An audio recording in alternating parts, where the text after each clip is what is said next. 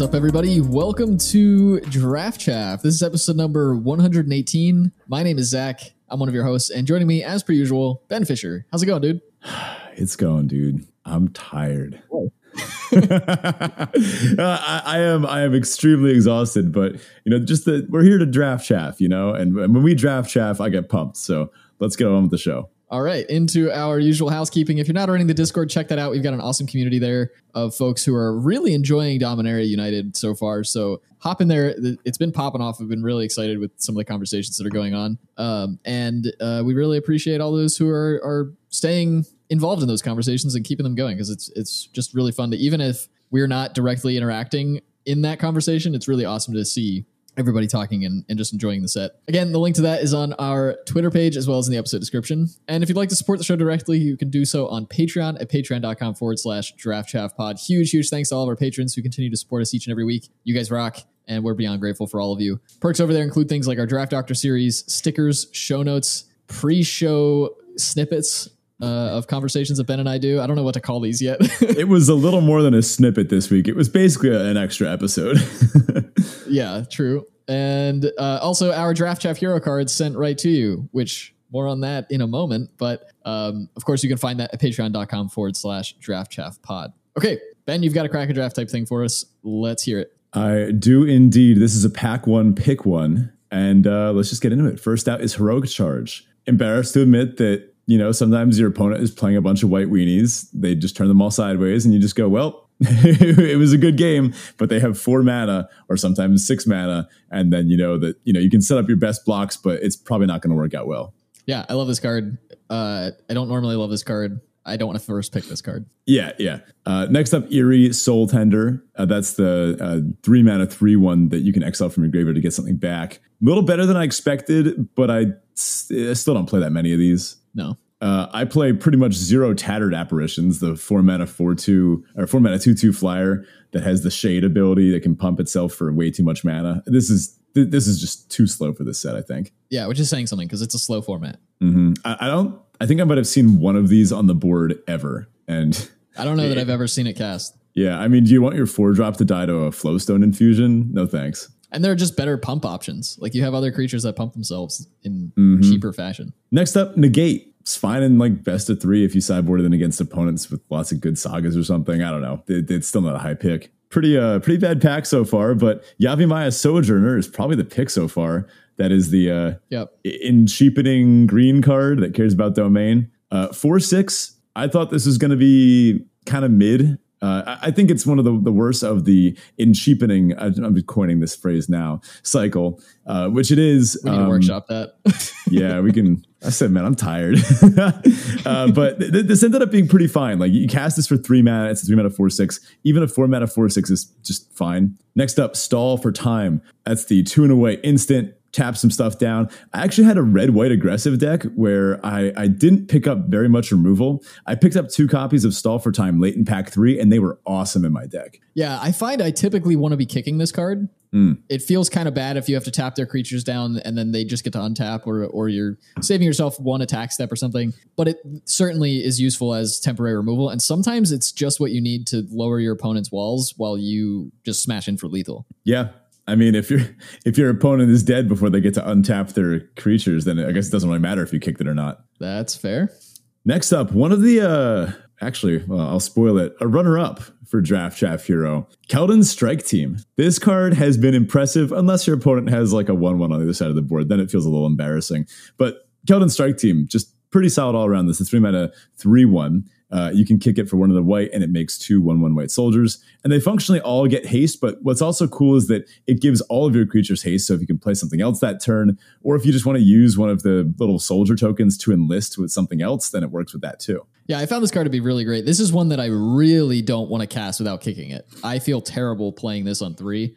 Sometimes you have to do it, but I pretty much always hold out and try to cast this with the kicker. And I found a lot of times, like, the value in the card from an offense perspective tends to come from the 1/1s.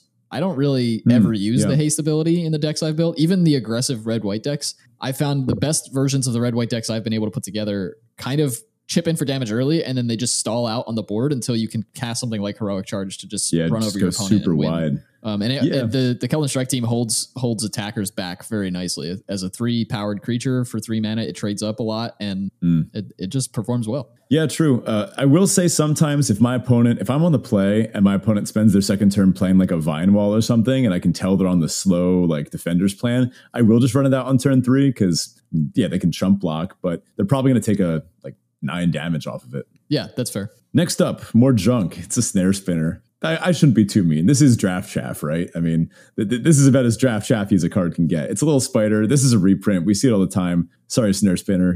I mean, sideboarded in against Flyers. Yeah, I mean, that's where I sit with it. It's not really a bad card. It just, you can do better things with the mana in this format, but it's one of the things that shorts you up against the Flyers decks. Next up, this is actually all right. We rated this one too low. This is Shadow Prophecy. 2 and a black, instant domain. Look at the top X where X is your domain. And then you put 2 of them into your hand, lose 2 life. Card is sick. I haven't gotten to use it, but I have seen it played, and it does seem better than we gave it credit for, yeah. Yeah, we were a little too focused on Phyrexian Espionage. This is the real Phyrexian Espionage. I mean, it's like a dig through time, right? You just look at the top 5, put 2 cards in your hand, lose 2 life. That does end up being a lot more impactful because maybe it's not even 5. Maybe you're missing a few lands. But looking at the top 3 or 4, this can maybe help dig you into that last dual land that you needed. Yeah. And we're back to junk. We got Tide Pool Turtle. Sorry, buddy. Again, you're cute, but 4 mana 2/5 with an overly priced scry ability. Just, this set has so many resources for the good aggressive decks to break through defenders. It's going to break straight through this thing too. Yeah, not interested. I think in terms of commons, I'm probably on the Prophecy or the Strike team. I'd probably lean to Strike team because I've liked the aggressive decks a little more than I've liked the kind of dirtily domain decks, especially if you don't get there with domain. But I think Prophecy in a vacuum is probably the more valuable card. Yeah, I agree. I think it's better in its deck. As for first picking, I'd probably take it because I think it might lead you to more potential decks. Like I think you might be more likely to end up with Shadow Prophecy in your final deck, just like statistically looking at the breakdowns. I don't know. I wish we knew someone who knew statistics about Magic cards and that kind of thing, like data. I don't know. Do we know anyone like that? I know a few. We should get someone on like that for next week. No, that's a pipe dream. That'll never happen. So our uncommons, we got Bortuk Bone Rattle. That is the 6 mana 4/4, the black-green uncommon, the Troll Shaman that brings something back. I'll say in a game I was playing just before recording, I used Bortuk to bring back Micromancer to go get a Flowstone infusion. Just come on. Sick. Yeah.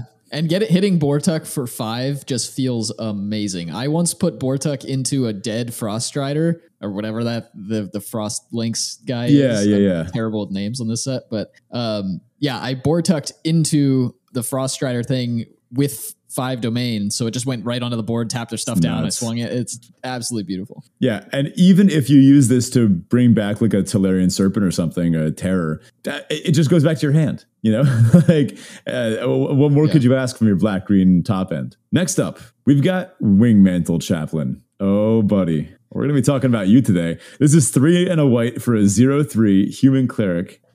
It's the guy with Defender. It's the one that makes birds. This card is a house. Oh, yeah. Yeah, I think it's not really close here so far. I would just take the Wingmantle Chaplain. This is the best time to take it because you can spend the entire rest of the draft building around it. And I've actually had a few drafts where I've been past them too late, and it feels terrible because you get this amazing card. I ended up in a deck that had 2 of them, and I couldn't play either of them. Wow. Because I just didn't have other defenders because it was pack 3 or whatever when I saw both of them. Yeah. So I don't know what the other defenders decks at that table were doing, but they were mad that you took their chaplains. Well, I mean, I don't know why they got past to me, but they're great, and this is a great time to take one. So I would definitely be looking to pick the Chaplain here so far. Yeah, our last uncommon is the Weather Seed Treaty. That's the saga. You can go get a basic, make a 1/1 Sapperling, and then pump something with Trample and +X where X is domain. Solid card, but I'm on Chaplain still. Yep. What's a rare? Oh, it's actually not a rare. It's a mythic. Let's see if we can unseat the Chaplain. It's the World Spell. 7 mana. Look at the top. What is it? 7. And for chapters 1 and 2, you put a non-saga permanent into your hand and shuffle the rest, put them on the bottom. And then for chapter 3, you can put up to 2 non-saga permanents from your hand onto the battlefield. We had a pretty good discussion about this one. Was it last week or the week before? I don't know. It's a big flashy mythic. It functionally draws you 2 cards. and then it functionally floats you a lot of mana if you have a lot of cards in hand and a lot of big things to cast. I'm on Chaplain. Yeah, I would definitely take Chaplain over this. I did try to give the World Spell some grace there, and like at first I thought it was much better because I saw it played against me in a deck that used it very, very well. But you kind of talked me down from where I was with it, and Chaplain just doesn't take. I mean, Chaplain's technically a build around, but it's so easy to build around in this format that it's virtually not a build around. I had another realization just thinking about the World Spell right now. A lot of the top ends of pretty much every vector, they get cheaper. Like Yavimaya Sojourner, like it's built to get cheaper if you're doing the vector well. I mean, same with all the other in cheapening cycle. It's going to happen. It's coming. I can feel it.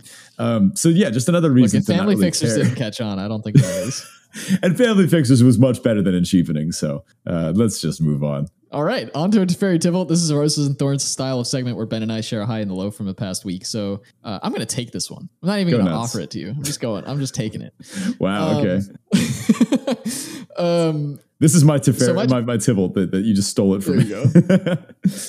Well, we've had enough opportunities where I say you take it and then you're like, no, you do it. So, yeah. But my Teferi this week is that I've been in the gym. I went back to the gym this is my fourth week now. I'm in the middle of the fourth week. And typically in the past, and this is going to segue into my Tybalt slightly, but typically in the past when I've tried to take going to the gym seriously, I feel really good for like the first couple of days. And then I start to get like really low energy and like waking up exhausted and starving all the time. And rather than like fix that problem, I just kind of stop going to the gym and it fixes itself. Yeah. But this time I was really, really intent on doing it right and actually like trying to see results. So I built like a meal plan. I've been meal prepping, and just this week, it took 3 weeks for me to do this. But for the first 3 weeks, I was eating a certain number of calories every day. Just this past week, I've started to feel really hungry again, even though I've been eating the same amount. So my metabolism's kind of catching up, and I've had to adjust my meal plan back up. But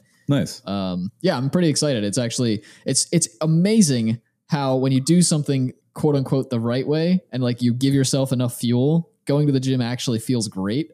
Like I think I said this better than ever. Yeah, you did. You're like, like a few weeks ago, right? It's like, oh, it sucks so much that they going to the gym at like 5 a.m. people that they are right. Like, yeah. But you know, it's been going well, so I'm excited to see where it leads me. Yeah, good stuff. How about you? My Teferi this week, school's pretty good. I'm a teacher. I teach high school physics, and I'm at a new school this year. So the students, they're very self-motivated, which is just such a treat. You teachers out there, when I say like, folks, make sure to put stuff away from the lab, they just do it. And then they'll even ask and they'll be like, hey, can I come after today? Like, I didn't finish the lab. I want to finish it. Like, I'm like, oh my God, this is awesome. Very unlike my last school.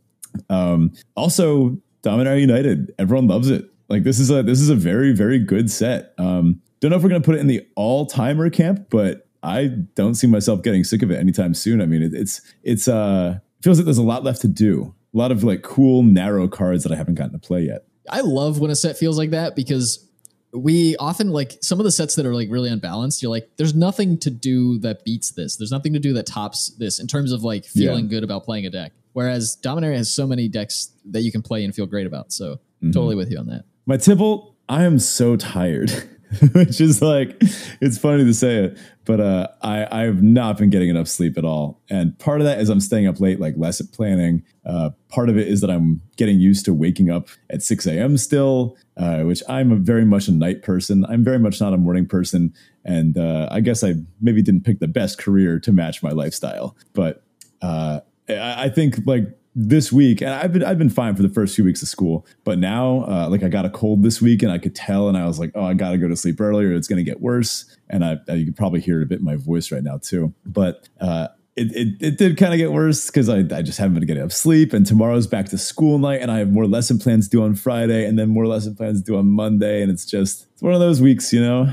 Yeah, I feel that. Well, you'll get through it. Yeah. All right, on to our listener question of the week. This week, our question comes from Dorrigan, and Dorrigan asks, is DMU going to be like Ikoria? Super sweet draft format with a super grown test uncommon or deck? I think we know what card he's talking about. The old Wingmantle Chaplain. And honestly, I don't think so. I don't think it's as trivially easy to just get into the Defender's deck as it was to get into the Cycling deck. And I think a big part of that was the fact that the Cycling deck just had colorless cyclers, which was a departure from the norm. Usually they had been colored cycling costs. But because you had colorless 1-mana cyclers, all you really needed was the Zenith Flare. And then you knew you were going to pick up all the extra pieces that you needed. It was a build around, yeah, but it was incredibly easy to build around. Wingmantle Chaplain, you do actually need to play Defenders. Like you mentioned before, I mean, you picked up 2 copies of Wingmantle Chaplain even later. I mean, if that had been like a Zenith Flare type of draft where you picked up 2 Zenith Flares late, you would have looked at your pool and seen that you had 10 incidental colorless cyclers. And then you would have been like, okay, I guess I'm a Zenith Flare deck now. Whereas this deck, the Defender Wingmantle Chaplain payoff, I don't know. I don't think it's as easy to get into. What do you think? Yeah, I tend to agree with you. I think Zenith Flare, because every color had colorless cyclers, it didn't matter really what you had. And even if you weren't trying to build a Zenith Flare deck, your deck almost certainly had colorless cyclers in it, just by nature of the way that set was designed. And so if you did see a Zenith Flare, you were suddenly like, okay, this might be pack 2.5, but you know, I'm taking Zenith Flare here, and I'm totally pivoting. Like, forget everything I've done so far. I'm taking every cycler I see, and that's it. My whole draft is on rails. Wingmantle Chaplain, if you open one, can kind of put your draft on rails, but you do need to make a decision about whether you play black-white Defenders, or you try to do like a domain 5-color Defenders thing, or you try to do like something approaching a white-blue Defenders with maybe splashing a 3rd color. Like, there are variations of this deck, and they don't all work the same way, and they don't all work as well as each other. So you still need to make some decisions throughout the drafting process. And so I do think it's harder to put together the bonkers, ridiculous Wingmantle Chaplain deck than it was to put a Zenith Flare deck together. And we are kind of already segueing into our like episode topic today, but to answer the question, I think no. I think we're in a format where it's a super sweet draft format, and there are plenty of decks, and there are plenty of ways to deal with a lot of these cards. And yes, Wingmantle Chaplain is kind of a grown test card in and of itself when it does what it's supposed to do, but not everybody can get them, and not everybody can put the deck together well enough to make it something that you're running into constantly. So I don't think so. I guess another thing is that, I mean, Zenith Flare was just an automatic I win the game. Wingmantle Chaplain is beatable. Like, I've beaten this card and its army of birds. I mean, Smash to Dust is a card in the format for a reason. Just deal 1 to all the birds. Like, that's kind of a hate card. There was no Zenith Flare hate card. And sometimes Wingmantle Chaplain, like you mentioned, some people will still try to play it in a deck that doesn't have a high enough density of Defenders. If this just ETBs and makes like 1 bird, then, you know, it's just okay. Yeah, totally. This does carry us pretty well into our main topic today, which is our draft chaff hero. And that is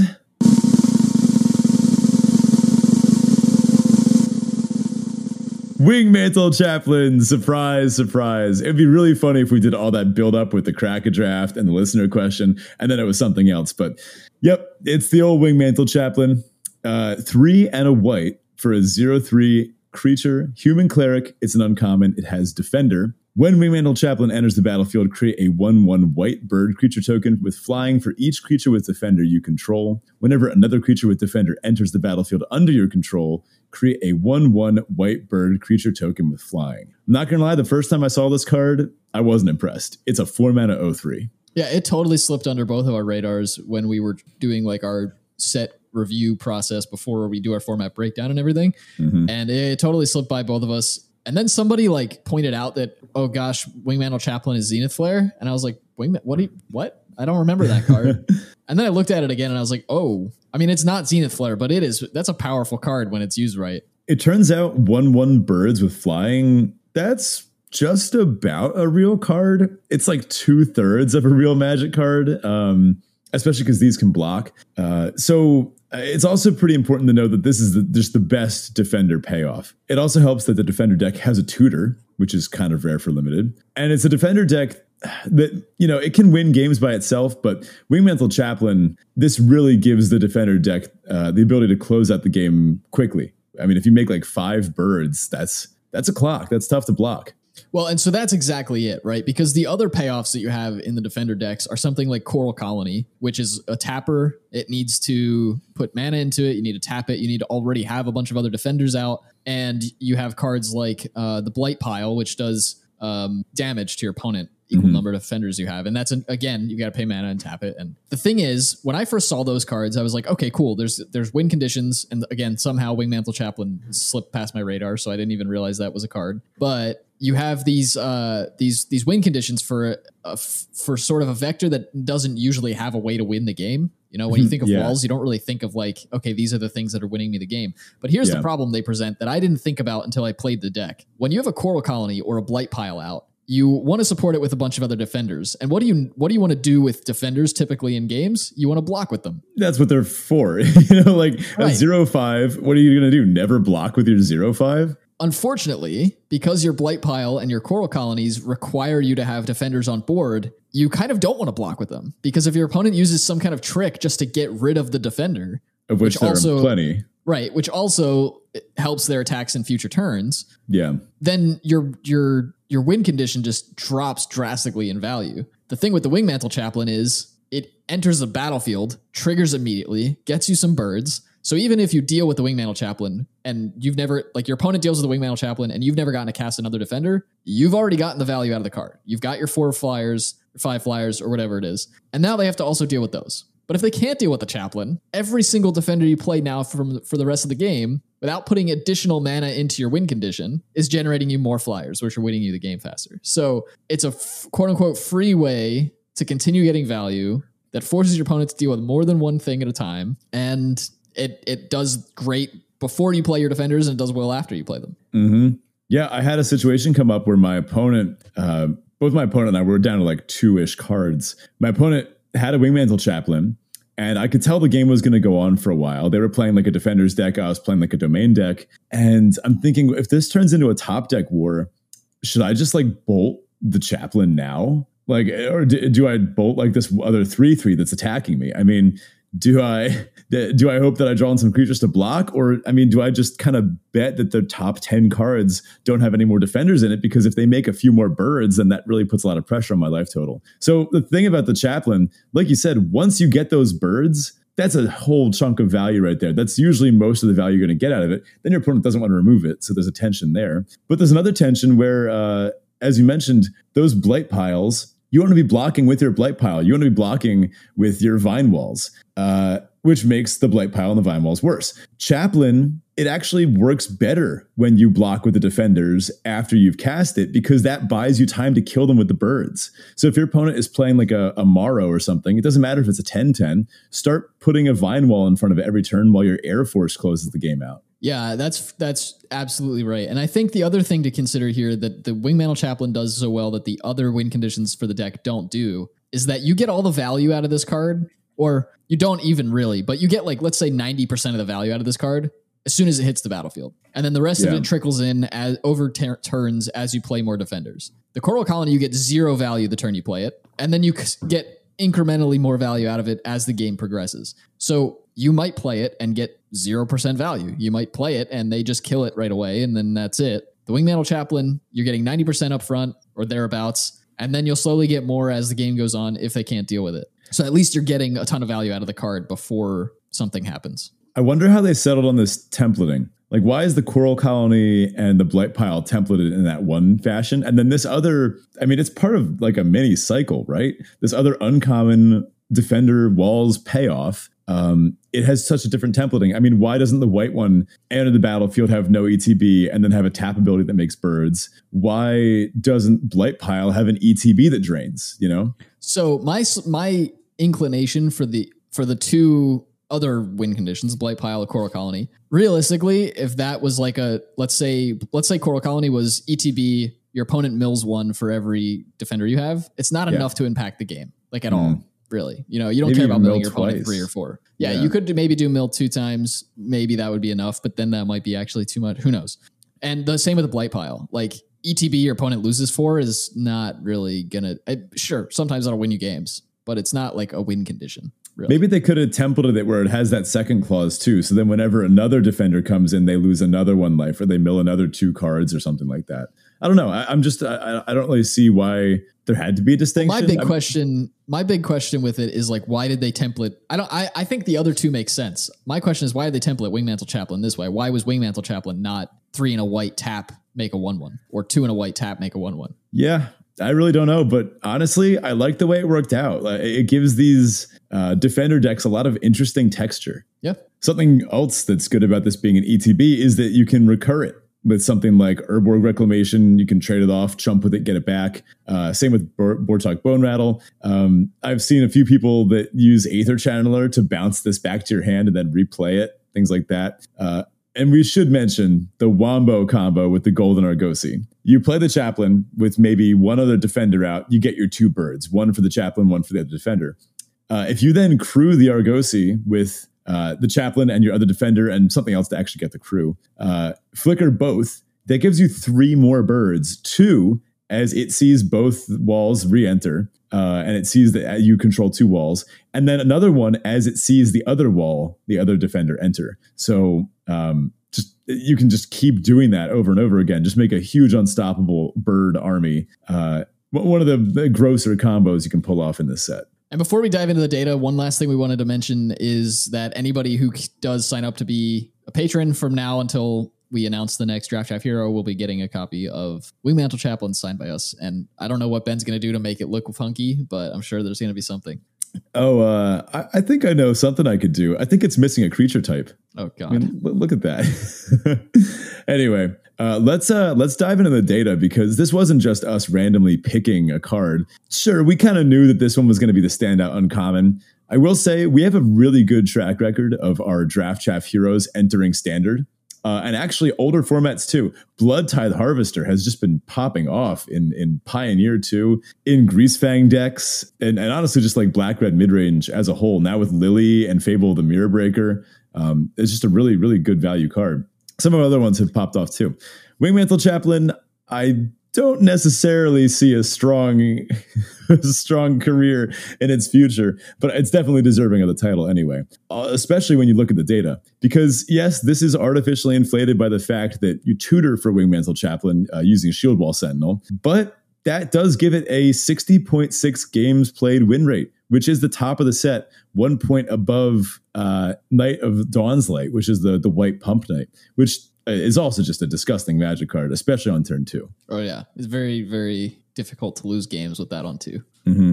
And what's funny is that it actually has a much lower ATA, average taken at, than something like Knight of Dawn's Light, where Wingmantle, it's actually average taken at 3.52, whereas Knight of Dawn's Light is average taken at 2.67 picks in. So I think it's funny that the Wingmantle Chaplain, I guess you could say it's a lower pick, but I think it's also that like towards pack 3, they do wheel. You know, if no one's like in the defender deck, they open them. It's so far off vector for a lot of decks that, I mean, they're just going to pass them. Right. Again, this isn't Zenith Flare. It's not that any deck can just take them and move on with their life. Like, you do need to be in a defender deck to make this work.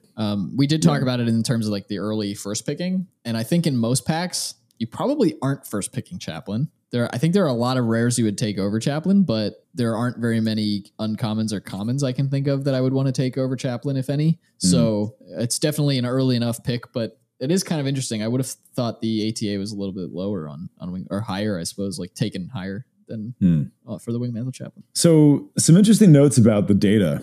Just kind of looking through some of the other top spots, looking at games played win rate. It's starting to look like white is maybe the dominant color. And I think there could be some other confounding variables in this. God, I wish we had someone who was an expert on this to talk to about. I feel like white, because its vector is very unique. I mean, it wants to just go wide. Red augments it, but I've had decks that are functionally mono white and then maybe paired with a little bit of red or a little bit of green.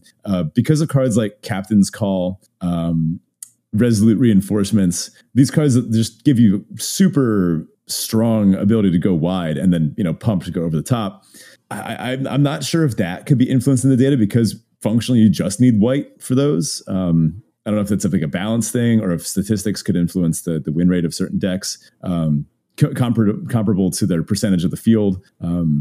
But just making some observations, we had Knight of Dawn's Light, and then the next one down is Phyrexian Missionary. Micromancer, Weatherseed Treaty, Prayer of Binding, another white card, Neshoba Brawler, Love Song of Night and Day, a favorite of mine, and then some other, lower ones as you go down. Yeah, I was impressed with the Neshoba Brawlers, by the way. I saw them played exactly once, and the deck that was playing them against me had 4 of them, and I was like, this is just absurd. Just absurd. That said, the other thing about Chaplain is that it kind of does work in a way that feels wrong for what it is. And by that, I mean, it fits in decks that don't feel like their vectors are in line with each other. For instance, you can put Chaplain in the same deck as a Knight of Dawn's Light. Like, you can also splash Chaplain in like a Sultai Defender deck or a Naya Domain deck or a Black-White Defenders deck. Like, you can put the card, as much as I'm saying it, you can't just put it at any deck. It does fit into quite a few homes when they're built correctly to use it. Mm-hmm. I think there's also more decks. Like, they're almost draft specific. Like, I would guess that there's fewer decks that look identical in this set than your average set. Maybe like more something along the lines of Kaldheim or I guess Ikoria. But even there, like, I mean, those decks tended to be like 5 color snow, and you knew it was going to be like a blue, green, red base. Whereas this, I mean, you can have like a domain deck that's centered in green and white. Yeah, it's funny you say that because this whole conversation, I'm just thinking through like, this is what they were trying to do with Kaldheim. I don't know that for sure, but I'm 98% confident that they were trying to do this with Kaldheim. It didn't work, and they redid it and reattempted it for Dominaria because it's far enough away in terms of like set design that I think they could have taken feedback from Kaldheim to apply to this set.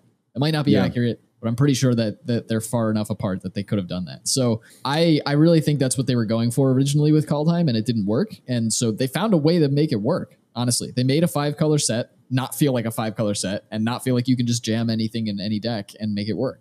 And I know we're talking a lot about how, the balance in this set has been better than especially something like Streets and New Capenna. But I was curious. I went back and I checked for the top performing uncommon from Streets. It was Disciplined Duelist. And it was a whole percentage point lower than Wingmantle Chaplain, which, again, Wingmantle Chaplain has been artificially inflated because there's a tutor for it, the Shield Ball Sentinel. And actually, Shield Ball Sentinel also has an artificially inflated win rate because you can tutor for Shield Ball Sentinel. So, you just start chaining them. That being said, I think this is still important to consider. Like, this is a very strong card. It works more often than not because when you have two copies of your best card, you're actually going to win more games than when you just have one copy of it. Yeah, I think that's totally it, right? They do work really well together. It's one of those things that, like, we saw this with a lot of the Gates payoffs in the recent-ish return to Ravnica, like Guilds block, and we saw that with the Gates payoffs there. Like there were a lot of them that cared. Guild Summit is one that comes to mind that cared a lot about. It did this sort of mirror thing where it would ETB, you draw cards for the gates you had, and then anytime you played a gate, you'd get more cards. So any of these sorts of symmetrical effects, I guess we could call them in a way, are going to kind of provide really awesome elongated value over the course of a game. So anytime you're putting it down, it's going to be effective. Yeah, I'm going to pay more attention to cards that are templated like this. I think Guild Summit and Wingmantle Chaplain are the only ones that come to my mind, but I mean, we've had 2 hits, like Guild Summit was one of the better Gates payoffs. And now Wingmantle Chaplain is by far the best Defender's payoff. Just something to keep in mind for future sets when looking at new cards. So let's talk about some of the specific vectors that we can find for Wingmantle Chaplain. Now, it's funny because all of these vectors tend to point in the generally defensive direction. You don't really want this in an aggro deck.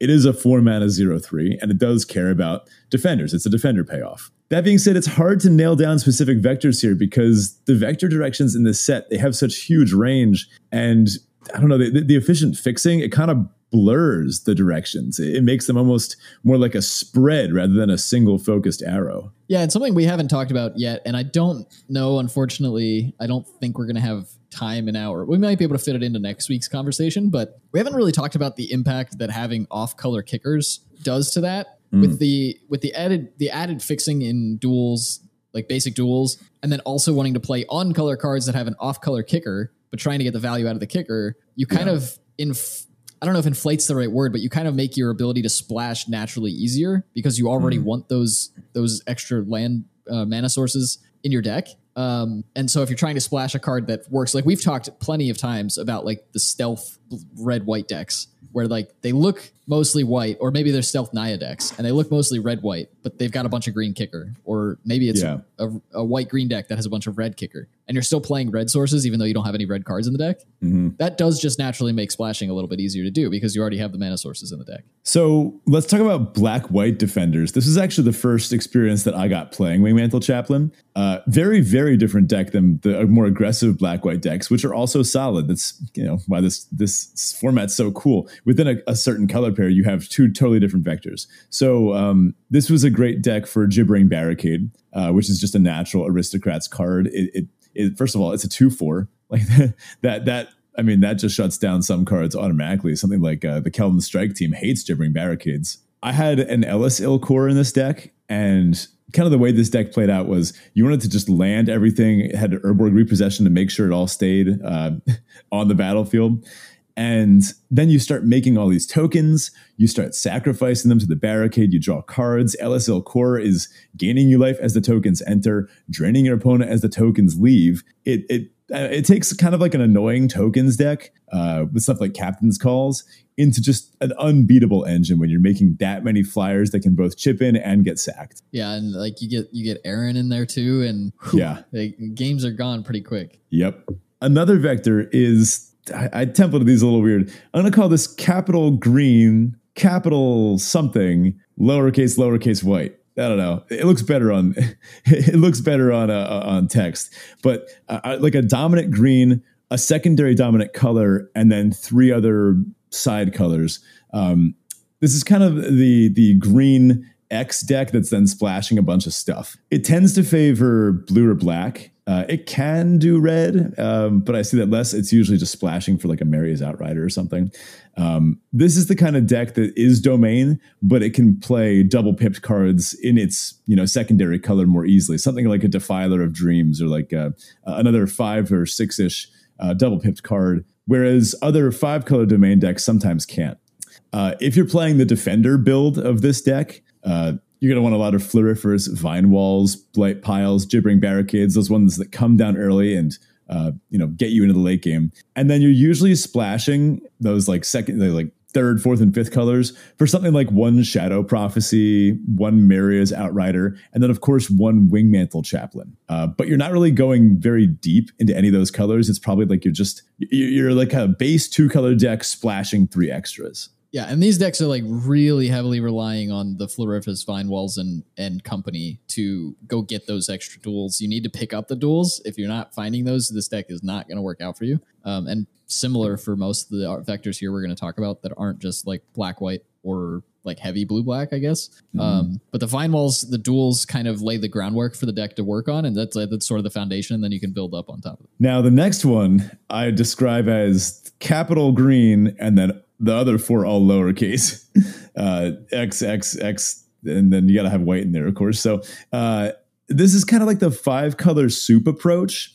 I find that white tends to be the furthest away from the domain vector, as cards like Captain's Call, Resolute Reinforcements, that they go wide. That's their thing. Domain doesn't really care about that.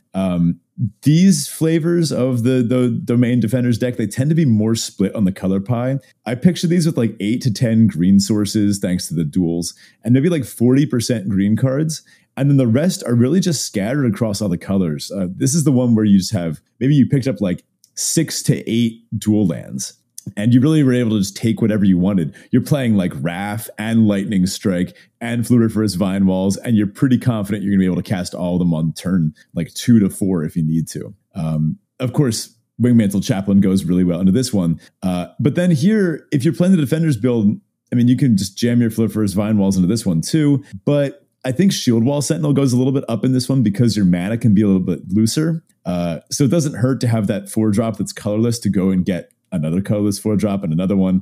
And then this is the one that usually has the ability to just chain the Shield Wall Sentinels into a Wingmantle Chaplain. But you can pull that combo off in any deck. I just kind of like it in this one best. Yeah, in this deck, it's a lot more of a safety net than the other ones. The other decks kind of have other things working for them while you're waiting to draw your Wingmantle Chaplains, and then your incidental defenders are going to like do their thing. In this deck, you kind of just are like, let's just survive until the Chaplain comes down and maybe like a bomb in the top end and win from that point. But before that, we're just trying to survive and get the mana we need to cast our spells. And so, yeah, like you said, a colorless 4-drop is going to round out your curve nicely. It's going to help you get more of them, so you still have things to do, even if you're not like perfect on domain or whatever. And then, yeah, you round out that combo with the Wingmantle Chaplain, slam that down. You've already got a bunch of defenders by nature of the Shield Wall Sentinels, and then go to town beating them in the air. So those 3 vectors, black-white defense, kind of green 2-color domain, and then green 4-ish else colors domain.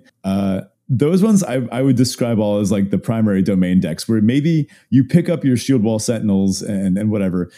You get your Wingmantle Chaplain like late in pack 2 or something, and then you have pack 3 to pick up a few more defenders. Maybe it influences your draft picks, but you already had the Floriferous Vine Walls and Blight Pile. The last vector I wanted to talk about here is like the defender deck. And I think this is one that's also hard to describe because it looks so different every time. But this might be one where you pick up Wingmantle Chaplain early in pack 1. And then you're able to really go deep again on the Shield Wall Sentinels. You can take those early. You can pick up like 4 to 5 of those things. And it works. It does exactly as advertised. Sometimes you want to pick up like another defender that's worth going to get, maybe something like a Walking Bulwark, because sometimes you'll wind up with more than one copy of Shield Wall Sentinel in hand. And then if you have nothing left to tutor because you already, tutored up your Wingmantle Chaplain, then it feels kind of bad. So it's worth doing, by the way. Like if you can get a Wingmantle Chaplain within the first half of pack 1, try it. No one else will really want the defenders cards. And yeah, maybe if you just get past an awesome aggro deck, you just pivot, you wasted like one good card pick on it.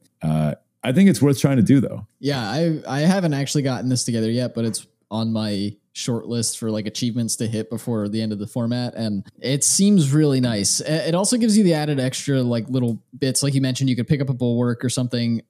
There's the drawbridge that you could have in those decks if you really like need other defenders in the colors. You can pick up any of the blue ones. I mean, even if you're not using the Coral Colony as like a win condition, you can grab that, throw it in your deck. Your Academy walls are going to be doing just fine and recurring some of your instants and sorceries that you might be using to kind of keep things alive or slow the game down a little bit. Your Stall for Times, for instance, and get those back. Kind of keep yourself alive long enough to let the Wingmantle Chaplain's birds do their thing. But this, of the decks in this format, like bar none, I think like this is the one that has the potential to be the tightest because again, everything, as long as you have those Shield Wall Sentinels, everything kind of just grabs itself. It's so redundant. So you can get a really redundant, really tight deck that just works on Vector perfectly. So it's also a deck that, like, interestingly enough, when we talk about vectors, and if you're not familiar with the idea of vector theory, we have a handful of episodes on those. I'll link some in the episode description so you can check out what we're talking about with that. But when we talk about vectors, a lot of times we talk about the way cards fit into a vector. And we talk about vectors in sort of 2 different ways, right? There's the deck's vector and then an individual card's vector in that deck or in a given deck.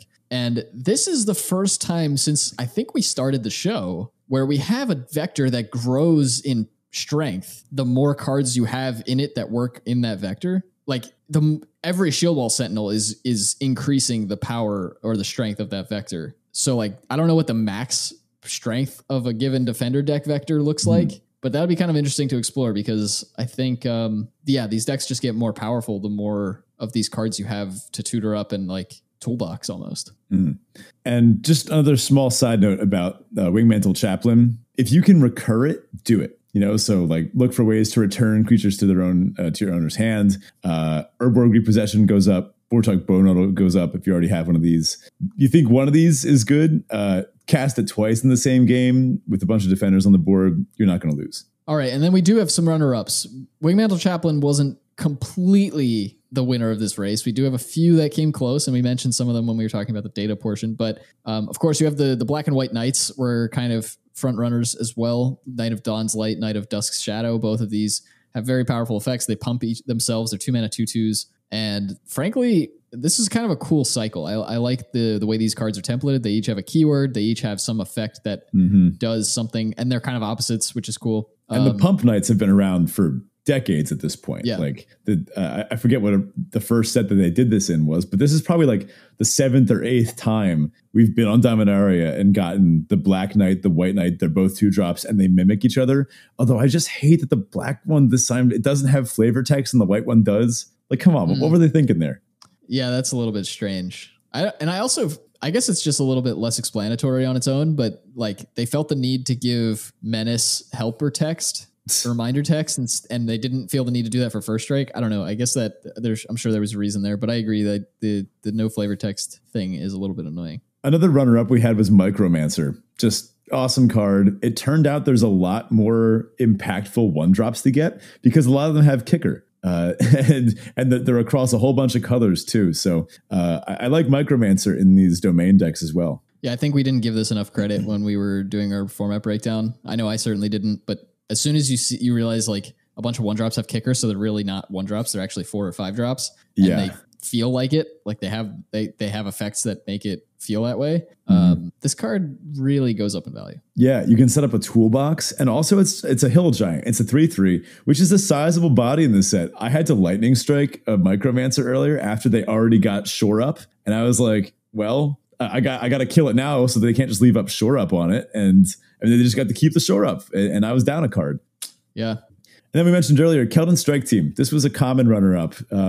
It's not too often we get commons that are Draft Chaff heroes. Inspiring Overseer obviously was an easy one. But this one crept up there. It's doing pretty well for itself in the numbers and the data, and it's clearly a pretty impactful card. Well, that does it for our Draft Chaff hero section. We do want to spend just a couple of minutes here talking about Infinity spoilers because we've started to get some of those, and they are hilarious. So we felt we would be remiss if we don't talk about them a little bit. Oh my God, dude. I've just been laughing just reading all these spoilers. I love the unsets. I've always wanted to make an undeck. I've never really figured out how, whether I would make like a commander deck that would get house rule into me being able to play it, or if I would just make like a 60 card deck that I'd play casual with friends. I don't know. But anyway, let's talk about Exchange of Words. This is 1 blue. It's an enchantment. It's a rare. When Exchange of Words enters the battlefield, choose 2 target creatures. For as long as Exchange of Words remains on the battlefield, exchange the text boxes of those creatures. And if I'm not mistaken from the whole set symbol thing and like the little acorn, I think this is extended playable. Yeah, I think you're right. By the way, on the art, it appears that Johnny and who's that? It's the Minotaur Planeswalker. Angrath. Something like that, yeah. It looks like Angrath and Ajani mascots have literally traded heads and are butting them. I don't really know what's going on here. That's nuts. I mean, it's so much weirder than like a switch creature effect or a control magic effect. Dude, and the flavor text, oh my gosh.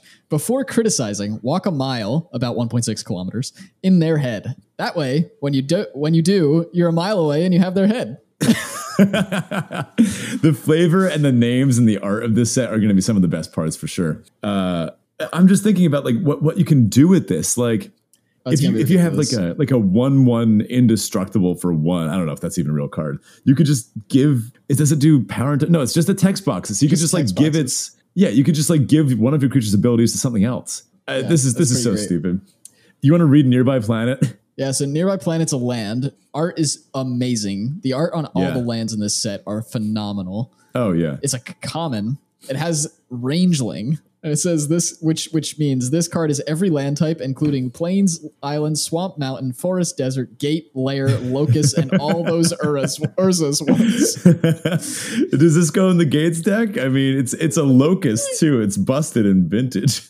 And then it says Nearby Planet enters the battlefield tapped. When Nearby Planet enters the battlefield, sack it unless you pay 1 colorless. So it's perfect fixing. You just have to pay 1. And I doubt we'll see many gate payoffs this set, but something to keep in mind for our cube. Next up, oh my God, I love this card. Surprise Party. 2 and a white, enchantment, rare. This one is not extended playable, and you're about to see why. When Surprise Party enters the battlefield, yell surprise and put onto the battlefield any number of printed clown robot tokens that aren't touching each other that you hid on the battlefield before you cast Surprise Party and that weren't spotted by an opponent before you cast Surprise Party. Then it says robots you control have +1/+0 and vigilance. So the joke here, you have to like take these robot clown tokens and like hide them under your lands as you play your lands, and like hope your opponent doesn't notice. And then if you play like a 2-drop, you like hide this token under the 2-drop, and then maybe you even hide one under surprise party as you cast it. I don't know if you're allowed to do that, but the rules, like, who cares? I mean, it's Infinity. And then you play surprise party, you yell surprise, and then you reveal that under both your lands and your 2-drop were these clown tokens, and then they all get buffed. But if your opponent catches you, you don't get it. You have to like put it back or something. That's incredible. I at first, when you were reading this, I was like, okay, so you like show up at the table, you slide some under your play mat or something, but no, they have to be on the battlefield. That's incredible. Yeah, and they say they can't be touching, so that, you can't put like a stack down under like one. I hope I never open this card because it sounds like a good card, but I don't want to have to deal with trying to hide these tokens everywhere. It sounds like a pain, but it sounds fun, you know? All right, next up is Space Bellerin. This is so good. And the alt art is awesome. It's good, yeah. He almost has like Buzz Lightyear vibes. Yeah. In the alt art. But it's 2 white-blue for a legendary planeswalker Jace at Mythic, 3 loyalty. He has a static ability called Space Sculptor, which says Space Bellerin divides the battlefield into alpha, beta, and gamma sectors. If a creature isn't anchored to a sector, its controller assigns it to one. Or isn't assigned to a sector, its controller assigns it to one. Opponents assign first. So he splits the board up into these 3 sectors, and then your opponent assigns a creature to their one sector of their choice. You do the same, and you go back and forth and assign the creatures. So that's just a static, which functionally does nothing. His +1, creatures in each sector can be blocked this turn only by creatures in the same sector. Oh, jeez. Okay. The -1, put a +1/+1 counter on each creature in the sector of your choice. Not your creatures, but every creature in the sector. And then the -5, destroy all creatures in the sector of your choice. So the plus and the minus have a tension here, right? Because your opponent might want to group. So I guess you want the most by themselves, and your opponent wants to put the most of their creatures in with yours, because then they're still able to block, and they would get counters if you tried to do the down tick. And that would also make it so I guess what's worse for your opponent is if you get a sector of all your creatures. So like if you wind up with one, like alpha sector is all your stuff, then they're functionally unblockable. You can buff them, and you could nuke one of the other sectors without touching any of them. Yeah. That's so wacky. and your opponent assigns first when it comes to like separating creatures into their sectors. So if you have even numbers of creatures, you get a smite, or you have more creatures and you get like a slight advantage in terms of like where you're placing them, because you can wait until your opponent puts one down and then you put the other. I just noticed the set, like the hologram. I think this is extended playable. Yep, it's extended playable. Yep, it totally is. Oh God. Okay. Get ready for your space sculpting. Oh man, this one's so fun. Phone a friend. This is 3 blue. It looks like some sort of astronaut is calling up Urza's severed head, which was from the last set. This is a mythic, so you're not going to see it that often, but when it happens, it'll be great. This is a sorcery. Call someone and ask them to choose one. So you have to like bring your phone to pre-release this time. Not that everyone doesn't, but make sure it's charged. If they don't answer, an opponent chooses one. And then the reminder text says, don't explain anything, you choose targets. So the idea is that you call someone up, you say, hey, A, B, C, or D, and then here are the effects. A, gain control of target creature you don't control. Just straight up, gain control. B, choose target creature you control, create 2 tokens that are copies of it. Nice. C, take an extra turn after this one. Or D, draw 7 cards. Wow. I mean, what's the floor on this card? The person you call says B, and then you don't have any creatures? Yeah, that's pretty bad, actually. I mean, even just like time warp effects, they're not always great if your board is empty and you're not getting incremental advantage somehow. A and D are obviously the best. A. Like they could choose A and your opponent has no creatures. I mean, D is always just the best option, right? Yeah. Unless you're like actively dying. This is just such a funny card really to cast. I mean, we're planning on going to an event for this. Can we call each other? Is that legal? Because we know, It doesn't. Yeah, I mean, it doesn't even say call someone in a different room or something. Like, just call anyone. Yeah, and I guess call, like, if you don't have a phone, you could just yell. Yeah. All right. So next up is an artifact creature, D00-DL, caricaturist, or Doodle. Perhaps one might call him Doodle. Yeah. That's so good. I just realized that. Yep, I love it. When It's Doodle a 6 mana caricaturist, 1/1? Okay, 6 mana 1/1. It's a robot subtype, and it's rare. When Doodle Characterist enters the battlefield, create a 4/4 colorless sketch creature token, which you have 15 seconds to draw. The token has flying if it has wings in its art. The same is true for First Strike and a sword, vigilance and a shield, menace and mean eyes, trample, trample and horns, death touch and claws, lifelink and fangs, and haste and footwear. So you just basically want to draw some ridiculous thing that's got all of those elements, and then you get a 6 mana 1/1, but then also a 4 mana 4/4 with all those extra effects. It gives you a Baneslayer. It's like an Achroma. No, this is nuts. If you get all of those on, there's no you have 15 seconds to indestructible. do it. So I think what you're supposed to do, is literally right now think about your drawing before you're even sitting down to practice. Draft. Practice it and just get the timing down, and then be the biggest nerd at your pre-release where you actually practice. What happens if you don't open it? Yeah, well, you wasted some time, I guess. I think the optimal line here is a stick figure, right? And then you just toss them all on. I'm just looking at what. Yeah, I guess your sword, shield, the mean eyes. Yeah, I suppose you could do all that with a stick figure. Yeah. Next up, this is so much fun. Ticking Mime Bomb. This is 3 and a red. It's a 2/2. It's an artifact creature. It's a clown robot mime. So mime is a subtype now. It's an uncommon. I'm just going to start off with the flavor text. Silent but deadly. Okay. When it enters the battlefield without speaking or indicating any specific creature, pantomime to a person outside the game, then they choose a creature you don't control. Ticking Mime Bomb deals damage equal to twice the number of robots you controlled with a chosen creature. And yes, robots is kind of like a sub-theme in this set. So you play this. The ETB goes in the stack. You have to mime to get someone's attention, and you can't point. You have to just kind of wildly gesture at your opponent. And then they go, oh, you're resolving a ticking mime bomb. And then they get to decide if they're going to be helpful to you or not. This is so much fun. The thing is, you're pantomiming. So you can't speak. And you also can't, and it explicitly says without speaking or indicating any specific creature. And you have to do this with a person outside the game. So if you happen to be playing this in a scenario where there aren't very many Magic players around, you're just you got a 4 mana 2/2 there, bud.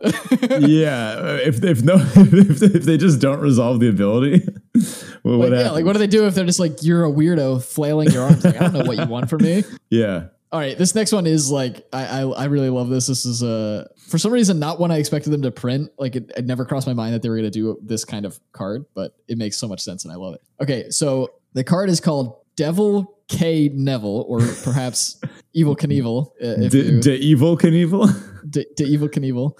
It's 2 and a red for a 2/1 legendary creature, Devil Performer at rare. It has haste. When Devil Knievel, I guess is how we're calling it, enters the battlefield, jump it over any number of creatures. If it clears those creatures, put that many +1/+1 counters on it. And then in parentheses, as helper text, it says, you can see a jumping demonstration at devilknievel.com. And there's actually a video for this. Yeah, so I went to the website. Wizards made a professional video for this. I think it was the LLR, the Loading Ready Run folks that made it. It's so funny. To jump Devil Knievel, you put it on the edge of the table and then you flip it. Almost those are the played Flip Cup. Yeah, it's exactly like Flip Cup. You have to play Flip Cup. Now, however many it jumps over, however many it clears, it gets that many counters. If it doesn't clear them, it gets nothing. So you have to see how many you want to say. You can't mess with the sleeve or anything. You can't they actually specifically say in the video, you can't fold it into a paper airplane or anything that would get in the way of putting it back in your deck. Yeah, so the interesting part about this is when you're playing in a pre-release setting, there's a very real chance that you get sat in between people, in the middle of a table, which means that the only creatures in front of you that you put your creatures left to right next to each other. So if you're trying to flip it from the edge of the table in front of you, you only have one card in front of you to clear. So you would want to do this from the side of the table to get it to clear. Oh, you can rearrange them. Oh, you can. It says in the video, don't worry. And you can use your opponent's stuff too, I think. Any number of creatures. This doesn't even target, so you can use a hexproof creature, true. I guess. That's hilarious. I don't remember if the video said you can use creatures in other games, but Yeah, like can I just grab a commander deck, plop it on the table, and like flip it over my whole deck? A few more here. Get your head in the game. This is a very literal name. 2 and a white enchantment. It has flash. It's an uncommon. It says when getting your head in the game enters the battlefield, exile target non-land permanent until this card leaves the battlefield. Then touch it. This card. I think they just didn't want to type the name again all over. Like it just wouldn't fit in the text box. Then touch it to your head. When this card stops touching your head, sacrifice it, and then it specifies the card, not your head. Yeah, well, because if you read it without any of the parentheses in this, it says, when get your head in the game enters the battlefield, exile target non-land permanent until it leaves the battlefield. Then touch it to your head. When it stops touching it, sacrifice it. So it's like, it's a little bit weird if you don't read it without, if you read it without sacrifice your head. Yeah. So, to be clear, this is an O-ring that only works on like while your head is touching on the table. So like, I guess you put your chin down and you have to play like that for the rest of the game. Like I love like physical nonsense cards like this. There was a similar one in the last set. I think it was like a 2-mana 4/1 menace in black, and it was called like Severed Head, and you had to have your head touching it at all times, or else you sacrificed it. I think the way this is worded, though, you could literally just take the card off the table and put it on your head, or like does that? When it enters the battlefield, I don't know. I feel like the moment it leaves, it just says touch it to your head. Oh. Because like when I'm reading leaves the battlefield, I think in terms of game terms, but maybe they're literally saying until it leaves the battlefield. So if it's off the battlefield, then it. I see. Is that why this is like face paint art? You're saying that if you like hold this card to your face, then it still works? Huh. Yeah, unless you take the leaves the battlefield thing literally, where like the card is lifted off the battlefield and then so it's no longer on the battlefield, therefore it has left the battlefield, which means the effect is dead. Yeah. We're going to need a judge for this one. Folks, let us know on the Discord. Let us know on the Discord what you think about this. Like, do you have to have your head touching the table, or is the face painting in the art supposed to imply that you can like, also, is that little girl getting face painted like a Phyrexian? Like, is that one of like the Norn's Annex guards, or like what's going on there? I don't know what's going on. I love that this is like a Magic theme park in Magic. So like one of the cards, I think it was like fake Rada or something. It was like a costumed character version of an actual Magic like creature. It's so stupid. It's great. Yeah. And so we got one more here, Animate Object, which I'm surprised isn't already a card name. But anyway, Animate Object, 4 and a blue for a sorcery at uncommon. You get 7 tickets, and tickets is not a word, it's an icon in the text. Yeah. Choose an inanimate object you own from outside the game, put a power and toughness sticker on it. Yes, stickers. You may also put a name sticker, an art sticker, and or an ability sticker on it. Put it onto the battlefield as a creature. Awesome. I assume the tickets thing is actually stickers. It looks like I think it is. Yeah. So you can't just have stickers. Like something needs to generate them, I guess. Yeah, I didn't watch the whole stream yet where they go into details about this. I really should, because I was curious about this other thing called attractions, and you like go to them, but it also involves rolling to see what outcome happens. They usually pull wacky subtypes like contraptions and junk like that. Yeah, I'm very interested to see how exactly these mechanics work, but. You could just turn your shoe into like a 10-10 and put it on the board. Like that's so much fun. Also, I love the fact that we're going to get a bunch of Magic stickers. Like one of them was just the Chain Veil. I'm just going to put the Chain Veil sticker on my laptop, like why not? Yeah. I guess the other thing too is like, well, I guess you're putting these on like inanimate objects that aren't cards. Presumably you could technically put this on a card you own, but I don't know if I would recommend putting stickers on your cards, because getting them off is going to be really difficult. Yeah, I did hear that these are like, they're like easy peel ones. And I think there are actually some sticker cards that are extended legal. I'm not entirely sure. Don't quote me on that, but I feel like there might be. Also, just looking at some of the stickers, there's a lot of cute ones. There's like a squirrel, a little beanie, what appears to be a dead plush Gideon doll with like X's over the eyes. Oh my gosh. Oh, right. yeah. If you can draft this set or pre-release it or something. I'm excited to pre-release because it's going to be so much wacky nonsense in a big pool. It's going to be a lot of fun. Ben and I are definitely going to do that. So let us know if you do that as well. Might set up a temporary channel for stuff. I kind of want an uncube, to be honest with you. Oh, that'd be sick. We could make that happen. Just like a small 360 one. Yeah. I think it would be good. Anyway, that's it for us this week. Thank you so much for listening. If you did enjoy, definitely give us a rate or whatever on Spotify or Apple podcasts. Like that kind of stuff really helps us. Review the show on those platforms. That helps us a lot with getting the show out there and getting more ears listening to our beautiful voices. And if you're not already in it, check out the Discord. Again, the link to that is in the episode description as well as on our Twitter page. If you'd like to support the show directly, you can do so on Patreon at patreon.com/draftchaffpod. And if you want to find us outside of all that, you can find us on Twitter at draftchaffpod. Thanks, folks, and we'll talk to you next week. So at the bottom of the sign off here, we have show notes. It says, I have a note. Did you put that? I did. It's for post show. It's just so I remember to tell you something. Oh, okay. Well, this sign off sucks.